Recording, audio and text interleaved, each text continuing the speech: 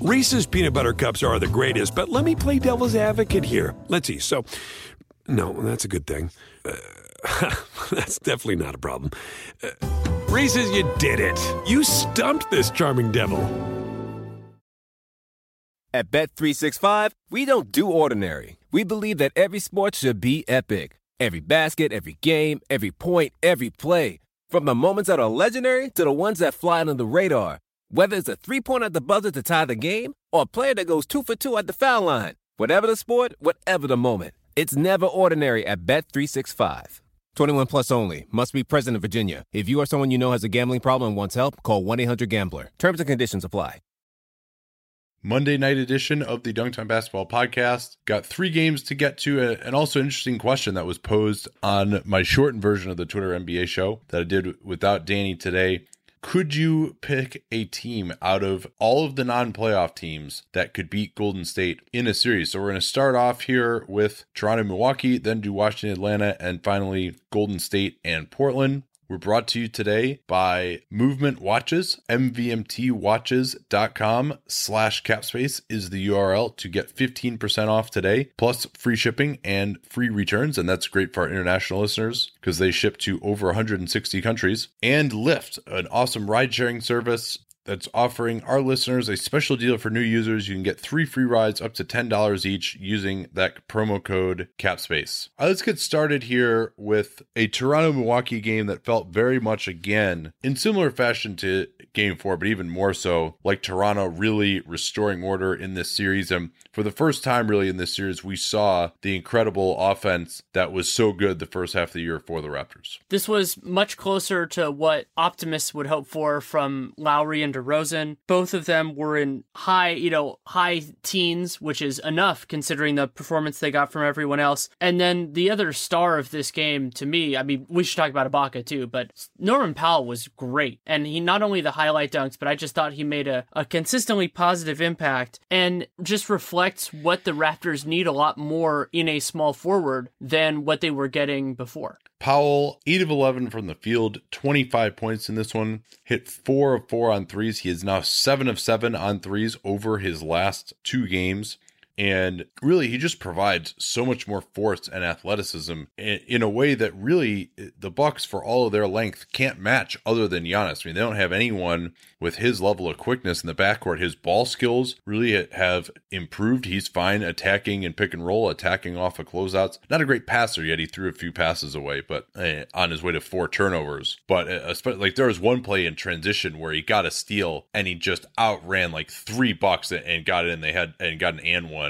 Middleton in particular looks like he's absolutely in quicksand trying to play against Powell in this one. And it's amazing considering he was out of their rotation entirely, not only at the end of the season, but at the start of this series. And he's certainly a talented guy. I had been harping on him not playing enough because I think he's good. And I didn't expect him to be to perform at a high level like he did today, but still a talented player. And it was true last game too, but Serge Ibaka's defense, especially in the, for me, I don't know why it was the first half that stuck out to me, but I thought that was the best stretch for him. Yeah, the beginning of the first and third quarters, he had a stretch where he blocked Giannis twice at the rim and dunked on him twice in like a 4-minute period. Giannis had a nightmare start. He started 1 for 6, and then he proceeded to make 12 of his next 13 field goals on his way to 30 points, 3 steals, 3 blocks, 9 rebounds. But it really was too little too late. The Bucks were never really able to get back into contact after a first quarter in which they're outscored 31-20. They went down by 20 quickly against the Lowry plus bench unit. Their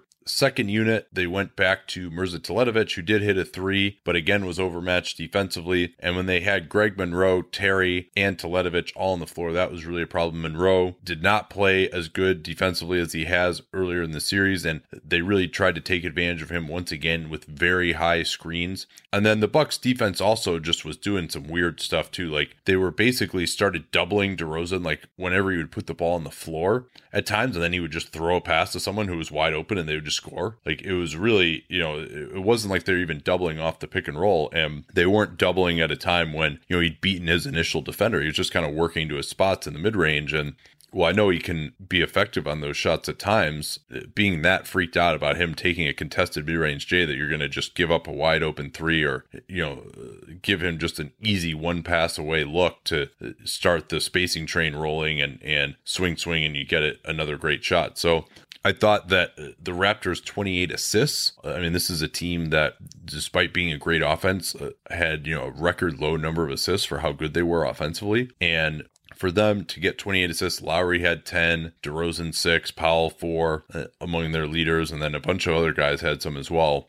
It was really a big-time regression from the Bucks defense that had so stymied this Toronto team in games 1 and 3. Yeah, and really even in game 4 as well. They only had 87 points in game 4. That's true. And Toronto, it was one of the things that we were going to watch this entire postseason was the idea of whether they could combine a steadier offense. I mean, maybe not even what they had the first 6 weeks of the year when they were just killing it, when they were actually number 1 in offense, and the defense they showed in the second half. And I don't think they're ever going to get all the way to coupling both those things together, but this, to me, top to bottom, seemed like the closest they've gotten at any point during the season. Yeah, they did. I mean, they played excellent defense as well, holding the Bucks to 101 offensive rating. This actually was a pretty slow game, and for them to put up 118, they had a 128 offensive rating themselves. Ibaka, you mentioned him, his line worth repeating: 19 points, 8 of 10 from the field. Hit a 3 and had those 3 blocks early, which were big. And he did all that in only 25 minutes. And then they were effective with Valanciunas on the floor. He was plus 15.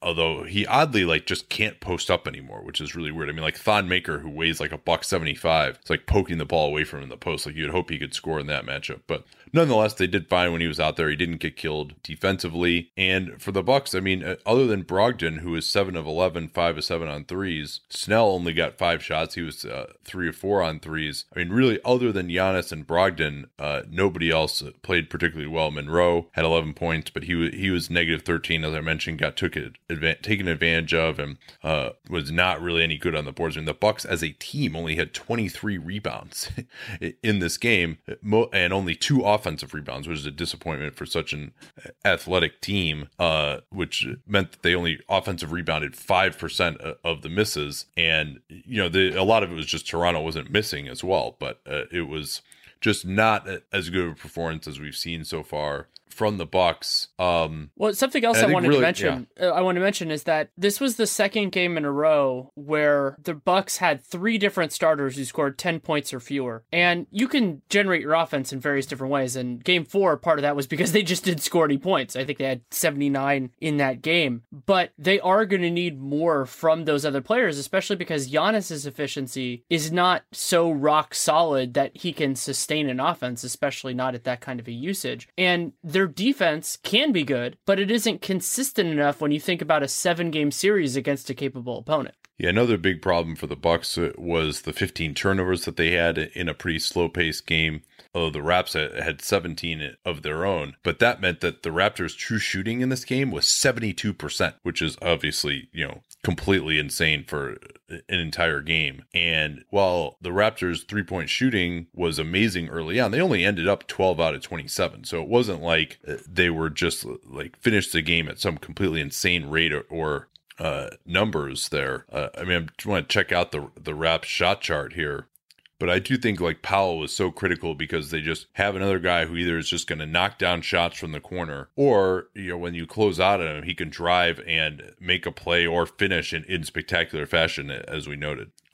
So that shot chart for the Raptors, they were on fire on jumpers as well. They shot 15 out of 25 on twos outside the restricted area. So that's something that won't necessarily continue. Didn't get a ton of shots to the rim, but they also got to the foul line as well. I mean, it was just a great offensive performance from a team that has some talented players, and it's good to see those guys finally living up to what we think they can be in the playoffs, but they're going to have to sustain it.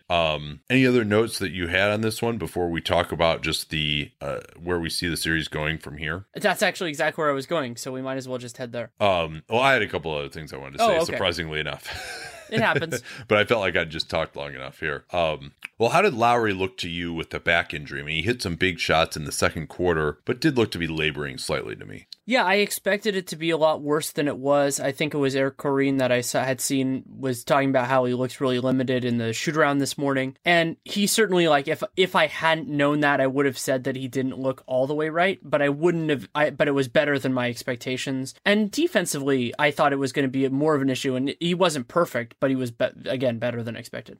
What about Chris Middleton? He did come back from that hamstring injury. We have to remember that perhaps he's not really 100% either. I mean, that was a massive hamstring injury that he had where he missed 4 months. So, but he does look like he's playing in quicksand out there a lot of times. Is there any hope for him to get better? Because, I mean, you mentioned those $3 starters that didn't reach double figures. I mean, Middleton is supposed to be like their second leading scorer in this series. And he just, even when Giannis plays well, they're looking for something else there, and he's not giving it to him, and he doesn't really look very good defensively either. I've been more concerned on one end or the other at various moments in time. Offensively, you kind of think of him as like, oh, he's such a good catch and shoot guy, and he should be efficient on that end. And certainly he can convert those opportunities, but he sometimes gets a little thirsty with his shot, takes some that are unadvisable. And it's not like the Bucks are this dominant offense where those are catastrophic, but they certainly do make it harder for them to really succeed. And then defensively, yeah, he's had those moments where he looks like he's in quicksand. That is a real concern. And another concern that I had, and I hadn't really thought about this as much until today's game, is that we've talked in the Oklahoma City series about how they have too many one-way guys, and that really is true throughout their roster. It's a larger structural issue for them. But Milwaukee's bench has a lot of one-way guys, and one of the problems is they're all the same way. Like, Terry is not a good defender at this point. Greg Monroe has his moments, but he's far better offensively. Teletovic has been a massive problem defensively, and eventually they're going to need more balance in that group, especially because they are not so dominant offensively that they can overcome their collective flaws. Yeah, and I do think people were saying early on in this series that, does this mean that they don't need Jabari? And, Jabari still has a long way to go defensively. We don't know if he's ever really going to be healthy again. But what he could be as just another scorer who can create his own shot, get out on the break more, as well as another guy who can grab and go or fill the lanes, a guy who is an explosive finisher along the baseline. They could really use that guy in this series because Middleton, is really more of probably a tertiary guy. And I do think Middleton needs to just concentrate more on spotting up than he has been. He's just not getting enough three-point attempts off. And he's spending too much of his time in the mid-range. A couple other notes here before we talk about the rest of the series. The Bucks were, a lot of their regular season bugaboos came back. Toronto, not a huge volume three-point shooting team. Toronto took 14 corner threes. They actually took more corner threes than they took above the break threes, and made 6 out of 14. I mean, and the Bucks were the worst in the league at giving up the corner three, which, as we know, is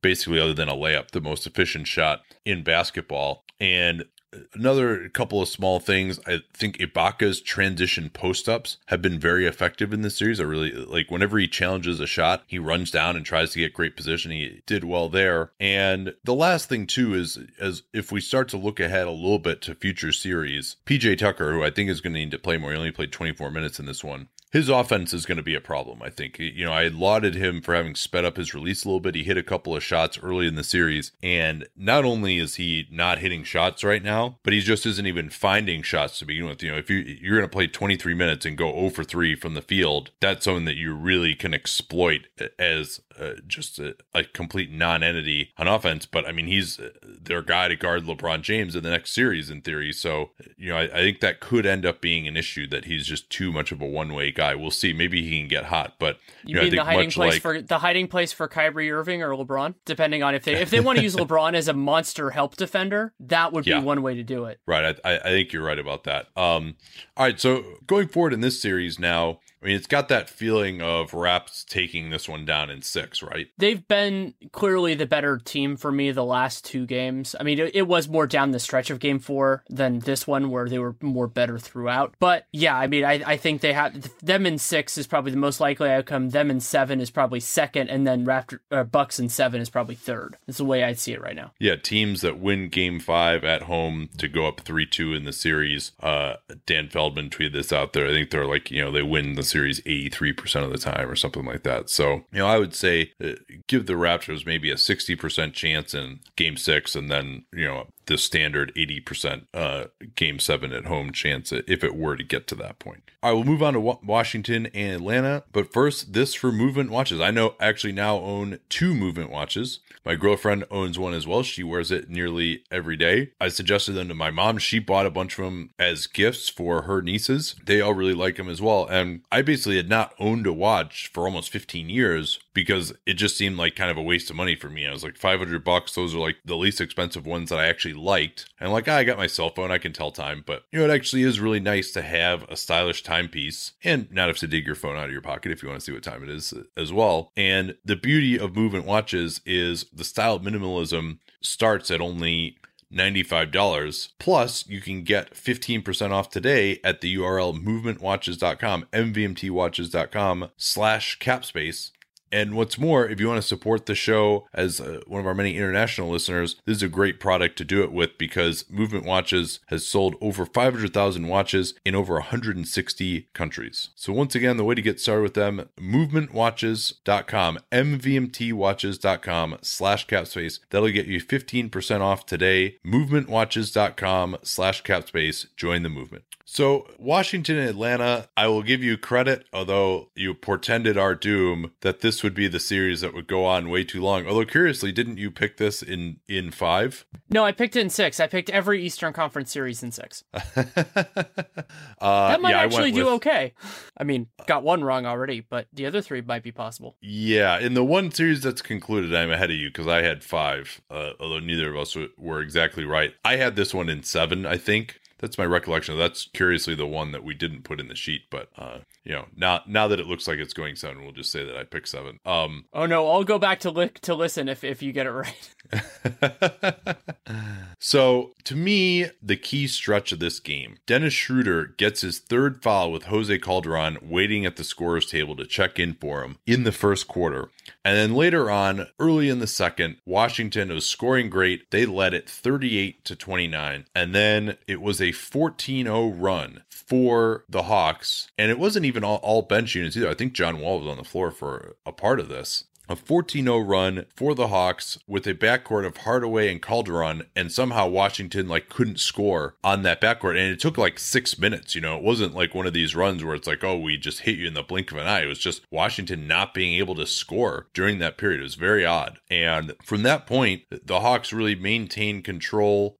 Washington was able to come back and tie it, but never really able to get any kind of a lead. And then the big stretch again was the start of the fourth quarter as Washington's reserve, as Brooks, for whatever reason, he usually staggers Beal and Wall, didn't do it in this game for a 2-minute period at the start of the fourth, and they got wrecked during that period, gave up a 12-4 run during that time. And while Washington did pull within 1 later on, they never could stop this Hawks team. And that's where I would start it as a warning sign here for Washington to give up a 112 offensive rating to the Hawks. They couldn't stop it in the last game either. This is a pretty bad Hawks offense. Yeah, that's been my big concern as well. Washington does have the talent to really put it together for some stretches, but they haven't. And I think part of the reason that they had that time, of course, I made the snark on Twitter that another time where Scotty Brooks didn't played a time without both of his best players. That was a hallmark of the early Thunder years. And it was a concern. Bradley Beal's foul trouble was probably a part of that. But Washington, in a couple of different ways, has underperformed their talent level in this series. I don't worry as much in terms of underperforming about their bench. Their bench just isn't good, but that becomes a problem against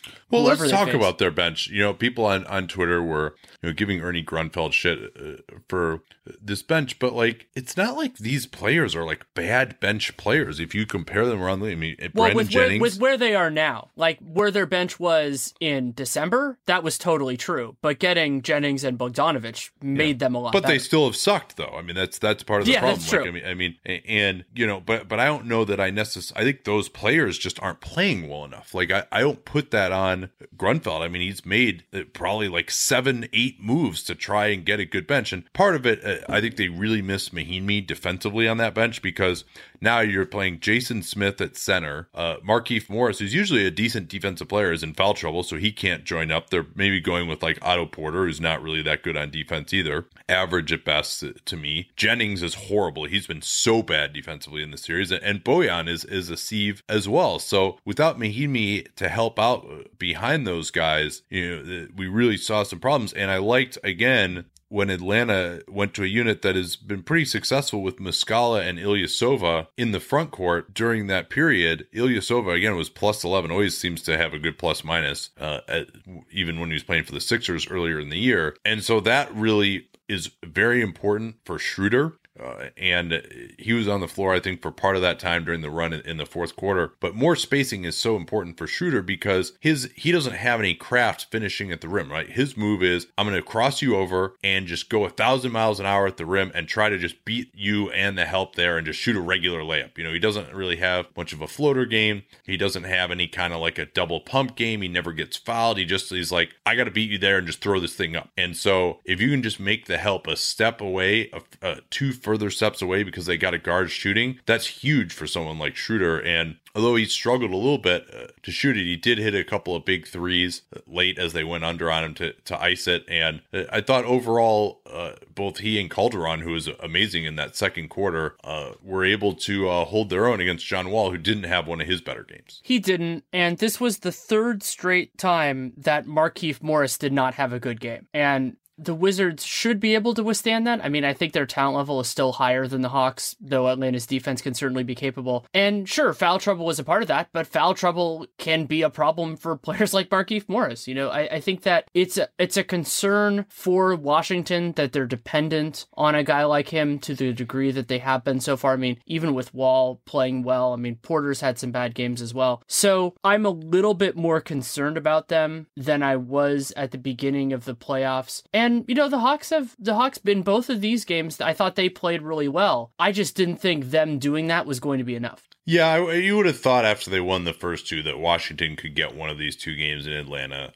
As it turned out, they were not. Neither of the games was close at the end. They gave up 34 fourth quarter points after it was tied at 77. And you mentioned Morris. His war of words with Paul Millsap, I mean, he's got to wave the white flag on that because, Millsap is going to have to change up his quote. He said, all right, you just take the L and go back to the hotel. But now actually it's take the L and, fly back to Washington. So maybe he said something different after the game. I didn't watch their press conference, but Morris has been in foul trouble 2 of the last 3 games. I don't know that he's even cracked 10 points. He was 3 of 10 for 9 points. And this one had 5 fouls. Millsap dominated him on both ends. At one point for a key possession, Scott Brooks, I think just to try to believe in Morris and get him back in the game, gave him a post up with 6 minutes left in the game on Millsap out of a timeout. And, Millsap just stopped him because, Markieff Morris isn't good enough to post up on Paul Millsap. Paul Millsap's one of the best defensive players in the NBA. Morris has 21 points in their last 3 games. It was 9, 9, and 3. Yeah, that's really, I mean, he's going to have to play better. And Otto Porter was efficient, 13 points on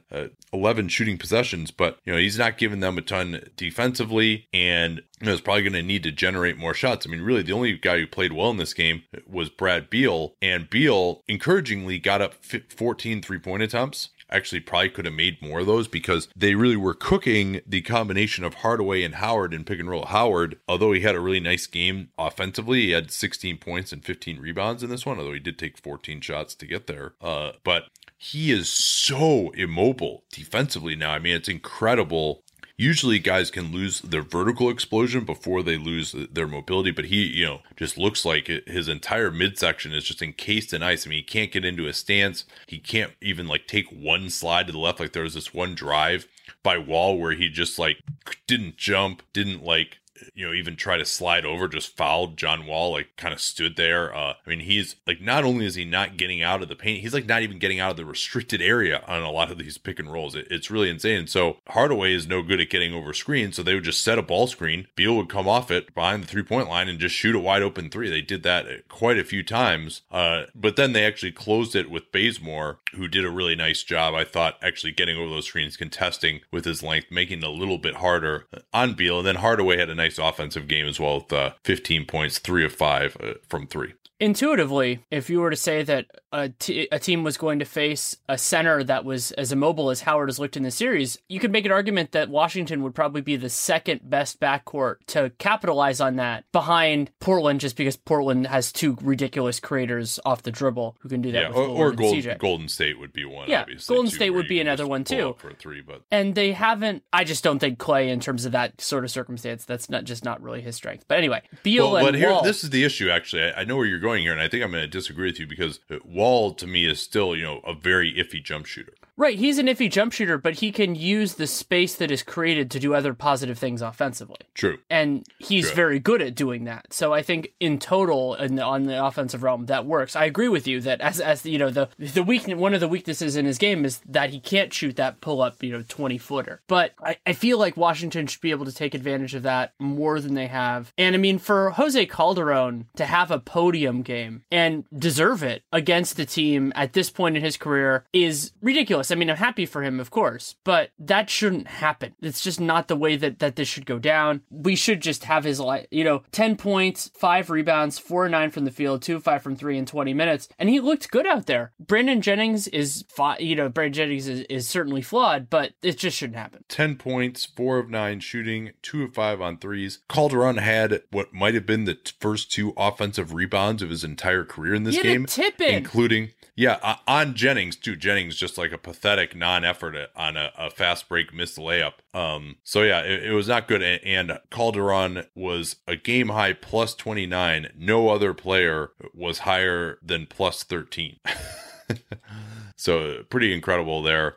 And he took advantage quite well of the fact that Schroeder was in foul trouble. He got more of a chance to play in his 20 minutes. Also deserving of continued mention is Taurean Prince. He was 7 of 10 in game 3, 5 of 7 in this one, including 4 of 4 in the first half. And while doesn't have a ton of volume from 3 yet, he's shooting like 1 or 2 a game in this series. He's just able to get out in transition, attack closeouts. He looks good finishing at the rim. He's got a lot of explosion, and he's a solid defensive player as well. And I'm surprised actually that they put Hardaway on Beal instead of him.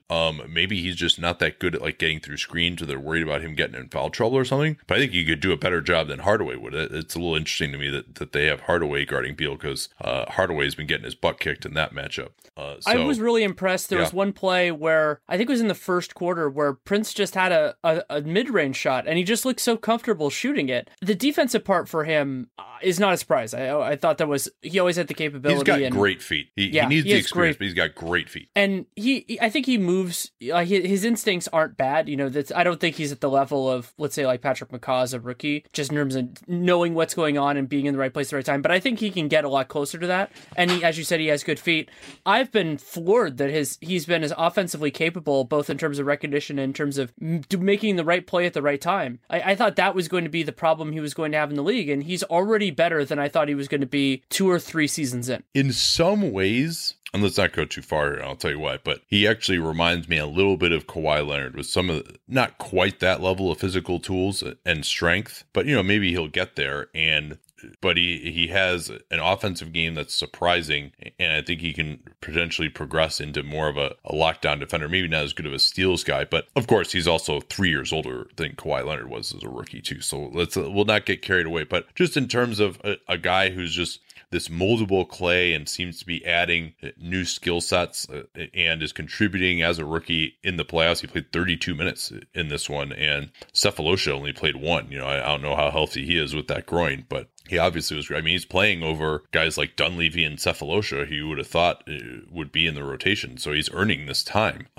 So that's something for the Hawks to feel pretty good about going forward. Should they feel good going forward about the rest of this series? Washington is just so inconsistent that, why not? They can certainly, if Atlanta plays as well as they did today, they can win in DC. I don't think that the Wizards have this massive home court advantage at the Verizon Center. So it's possible, but I also think that it it kind of the timing works out that they'll probably put it together a little bit. I would not be surprised at all to see this series go 7. And I've said this about the Raptors before. They've been putting it together a little bit. I don't trust them as much in a home game 7 as I would just an average team. That isn't to say against this specific opponent. I'd actually say the same thing about the Clippers too. But I still think I still think that the Wizards win this series. I'm just so much less comfortable with it because we've seen them lay eggs now. Yeah, we have. And especially if Wall's jumper is off, as it was today, and Howard is just laying back and they're making him shoot that. And then, if they can't just kill the Hawks in transition,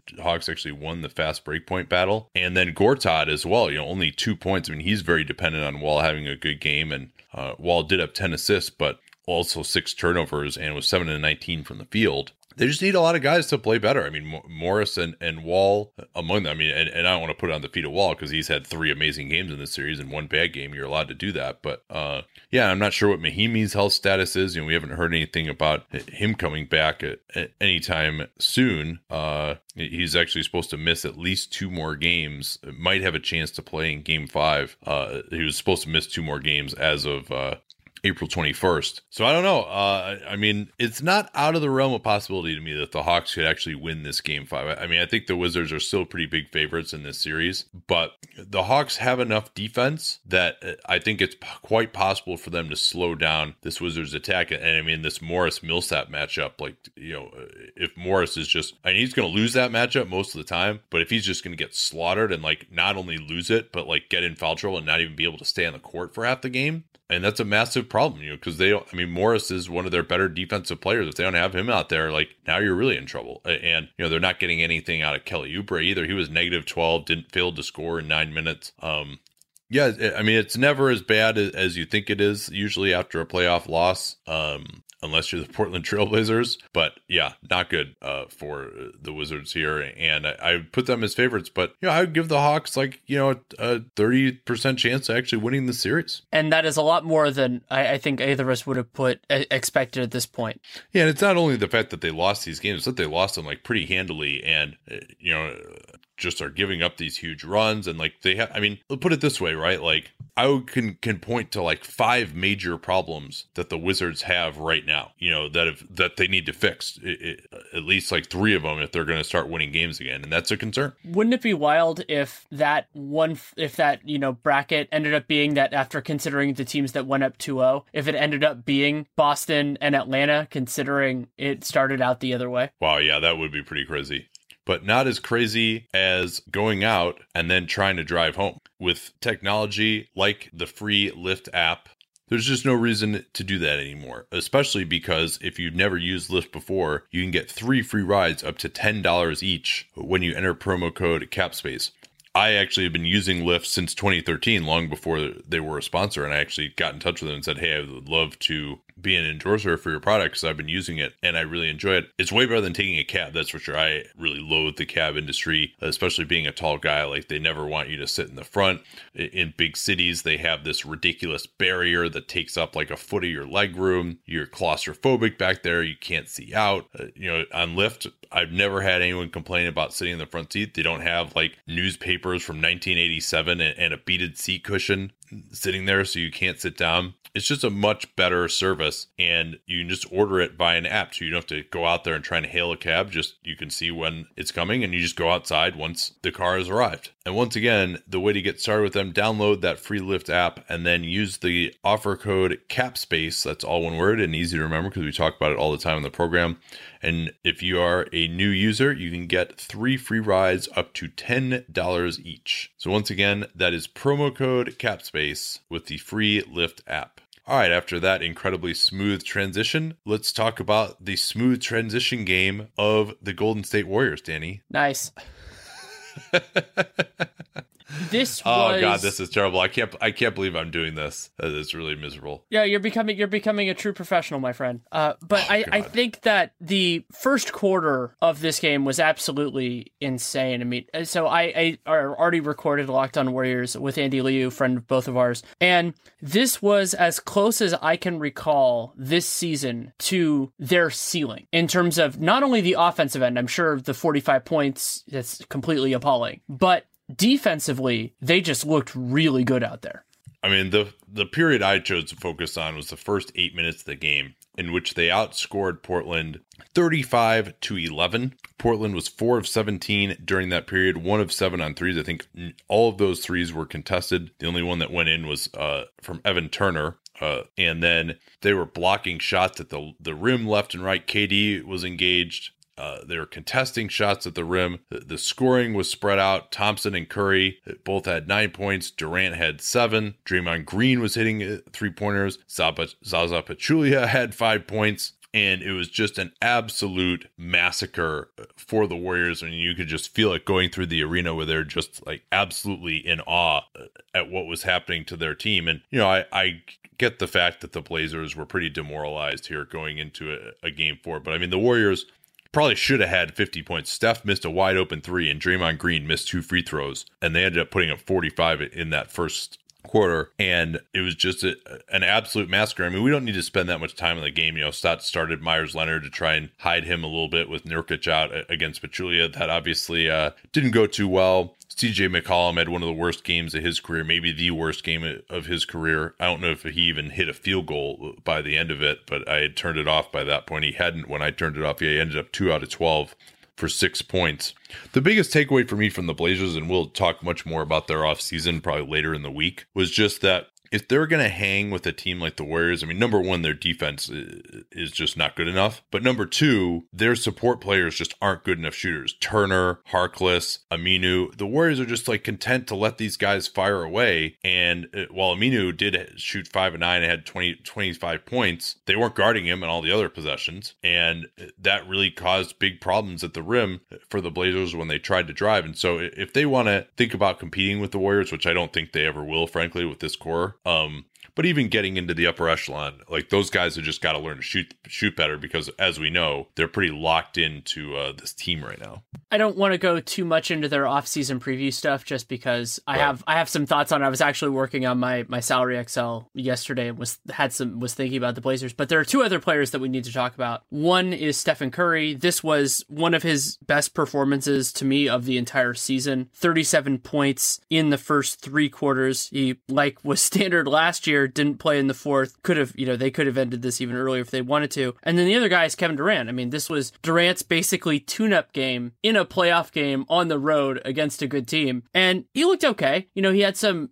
really good moments in defensively in the first half. Chase down block on, I believe that was Mo Harkless. He had 2 threes, both of which he shot pretty comfortably relatively early on. How did you think that he looked? He had one stretch where he turned it over like 3 times in 4 possessions. That looked pretty bad. I thought he looked fine. I mean, I thought he looked like the player that they need him to be. I thought he actually looked better offensively in the first game. But I mean, again, this was such a blowout. He had a couple of like sweet crossovers in transition for where he would just go in for dunks. He got a backdoor. But I thought it was really Curry was the bigger thing to me. The way he closed out the Blazers at the end of game 3. And then some of the shots that he hit in this one. I mean, he hit 3 completely ridiculous threes. 2 of them were 2-for-1s at the end of the first half and the third quarter. One was he stepped inside the arc, went behind the back, gathered off the behind the back, and jumped back behind the 3-point line to his right to make a 3. And then there was another one, too, where he caught the ball on the left wing against Vonleh and just was kind of like looking at the ground, not even had his feet facing the basket, and then just like went up with a set shot 3 off of his right hip that he made as well. I mean, this was one of those like, I almost said vintage, which I can't use that yet because I don't think that he's washed the way a lot of guys are when you use the term vintage. But this was one of those Steph Curry games that we saw from last year with just the ridiculous highlights. And when he's going like this, then Thompson was on fire as well. He was 3 of 5 from 3. Draymond Green hit 5 out of 8 3-pointers. I mean, there was no stopping this Warriors team. And then the defense was fantastic as well early on. And really the only Blazer to play that well was Lillard, but even he started extremely poorly, and then he just kind of poured it on as people kind of stopped trying. I kind of feel like that's enough on this game. You want to move on to the main event question that you got on the Twitter NBA show and we've both been toying with and discussing for the last 3 hours? Yeah, this was really interesting. I mentioned it in the open, and I was surprised at what the answer that I came up with. But could you construct a team out of all the non-playoff teams that would beat the Warriors in a series, or I think even be that competitive? And so I guess what team did you come up with out of, this isn't necessarily picking the 8 best players. We decided to just kind of do an 8-man rotation. It's not picking the 8 best players so much as just you want a team that fits together and could play against Golden State as well. But who did you come up with there? So I'll say at the outset that one of the big construction problems that you have with this is that I'll use Kentavious Caldwell-Pope as an example. So KCP was last season the best defender I saw in Stephen Curry. However, playing KCP in that way requires a very specific kind of complementary player. You ideally want somebody who can run the offense at a high level and defend a different position. Those guys do not exist in the collection of non-playoff teams. So you can kind of trade that off either way. So the guys that I ended up with, point guard rotation of Kemba Walker and Goran Dragic with Drew Holiday and Ricky Rubio in consideration. The wings, KCP and Nicolas Batum. I just think Batum is a better fit than Melo for that starting spot. Melo there wouldn't really be a place to put him at this point in his career. Other consideration, Fournier, Andrew Wiggins, Harrison Barnes is kind of a hybrid forward, but they would have really good bigs. I went with Porzingis, Towns, and Jokic, but a couple other players that weren't consideration, healthy Joel Embiid, Andre Drummond, Eric Bledsoe, Wilson Chandler, Gallinari. Is Anthony Davis dead? Oh, I forgot about Anthony Davis. Anthony Davis is the starting 4. Never mind. Davis and Towns would be awesome. Yeah. I mean, to me... How did I remember Drew and forget AD? I mean, maybe he just is injured as we're doing this or something. But yeah, I think I'll tell you what my team is in a minute, but I don't think that this team could beat them because the Warriors would have the 2 best players in the series, Steph and KD.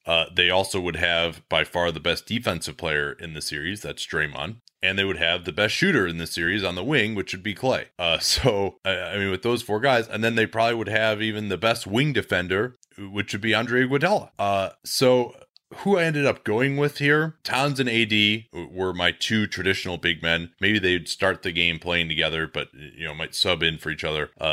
We would be switching everything. That would be our goal. My 2 point guards would be Drew Holiday and Eric Bledsoe because of their size and length. I think they could switch everything. If you want, and I did have KCP as well. If you want to play KCP, you could have Bledsoe guard Klay Thompson, kind of hold him. He's got the strength and length, I think, to get into his shooting pocket and challenge him a little bit more. If they want to post up, Bledsoe is really strong. He's not interested in being posted up. Robert Covington would also be in there for me. Probably the best defensive wing who can actually do anything on offense that didn't make the playoffs. And then I also actually might think about trying to find a spot for Joel Embiid. It's just that Towns and AD, it's too many. That's probably too many traditional bigs, but I certainly would have Embiid on the team just because of his shot blocking, just to make things difficult for the team at the rim defensively. And I probably would throw in Wes Matthews as well, because just to get another guy who can shoot threes and switch is going to be strong. Batum, not good enough defensively for me. I think he's too skinny. He's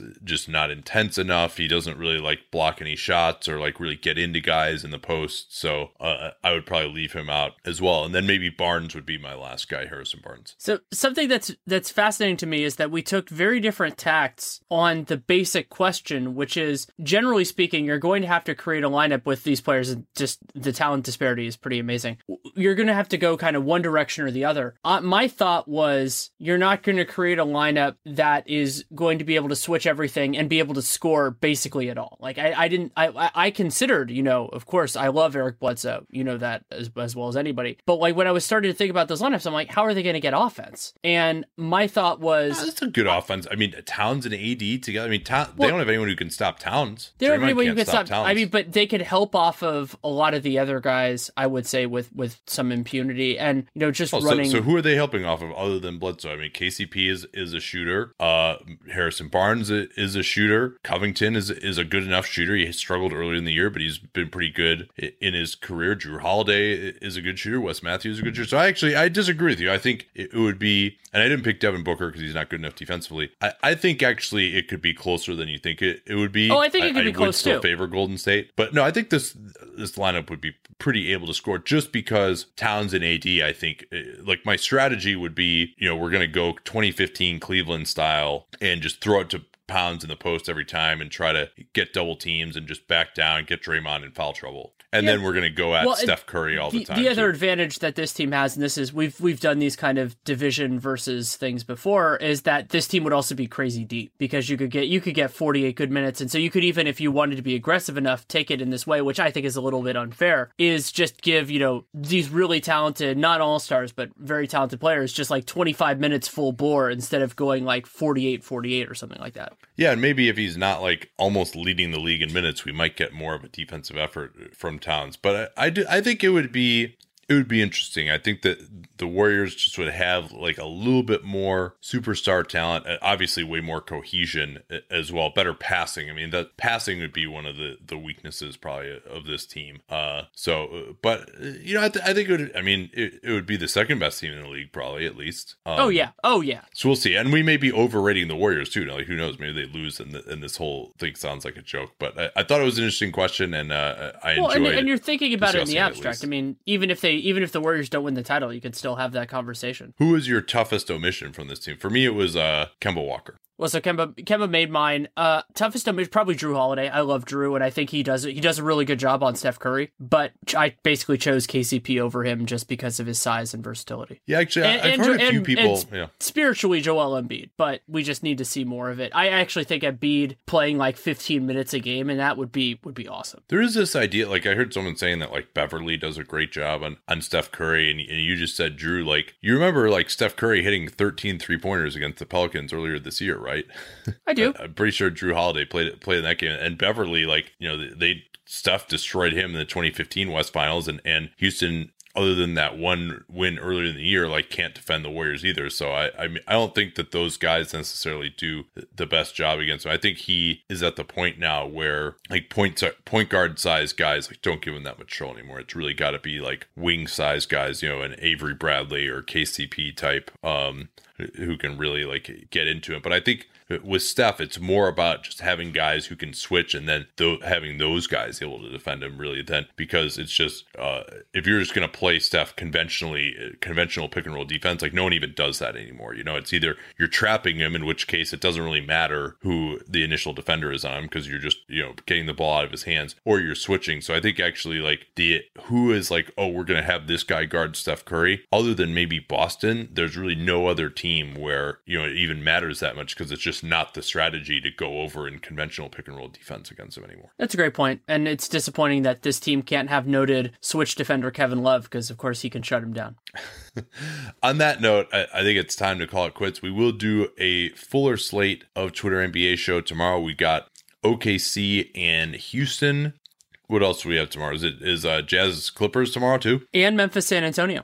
Oh yeah, that's going to be great. And since we're not doing the delay now, we can actually switch back and forth between the games too, which will be fun to do. And like the ordering makes a little bit more sense too. So yeah, we're looking forward to doing that a lot. Hope you will join us. Follow me on Periscope at Nate Duncan NBA and on Twitter at Nate Duncan NBA as well. And don't forget about our sponsors. Lyft, that CapSpace code will get you your first 3 rides free up to $10 if you are a new customer. And Movement Watches, you can get a 15% discount. You don't have to be a new customer for this. MVMTwatches.com/CapSpace is the URL. Talk to you guys next time.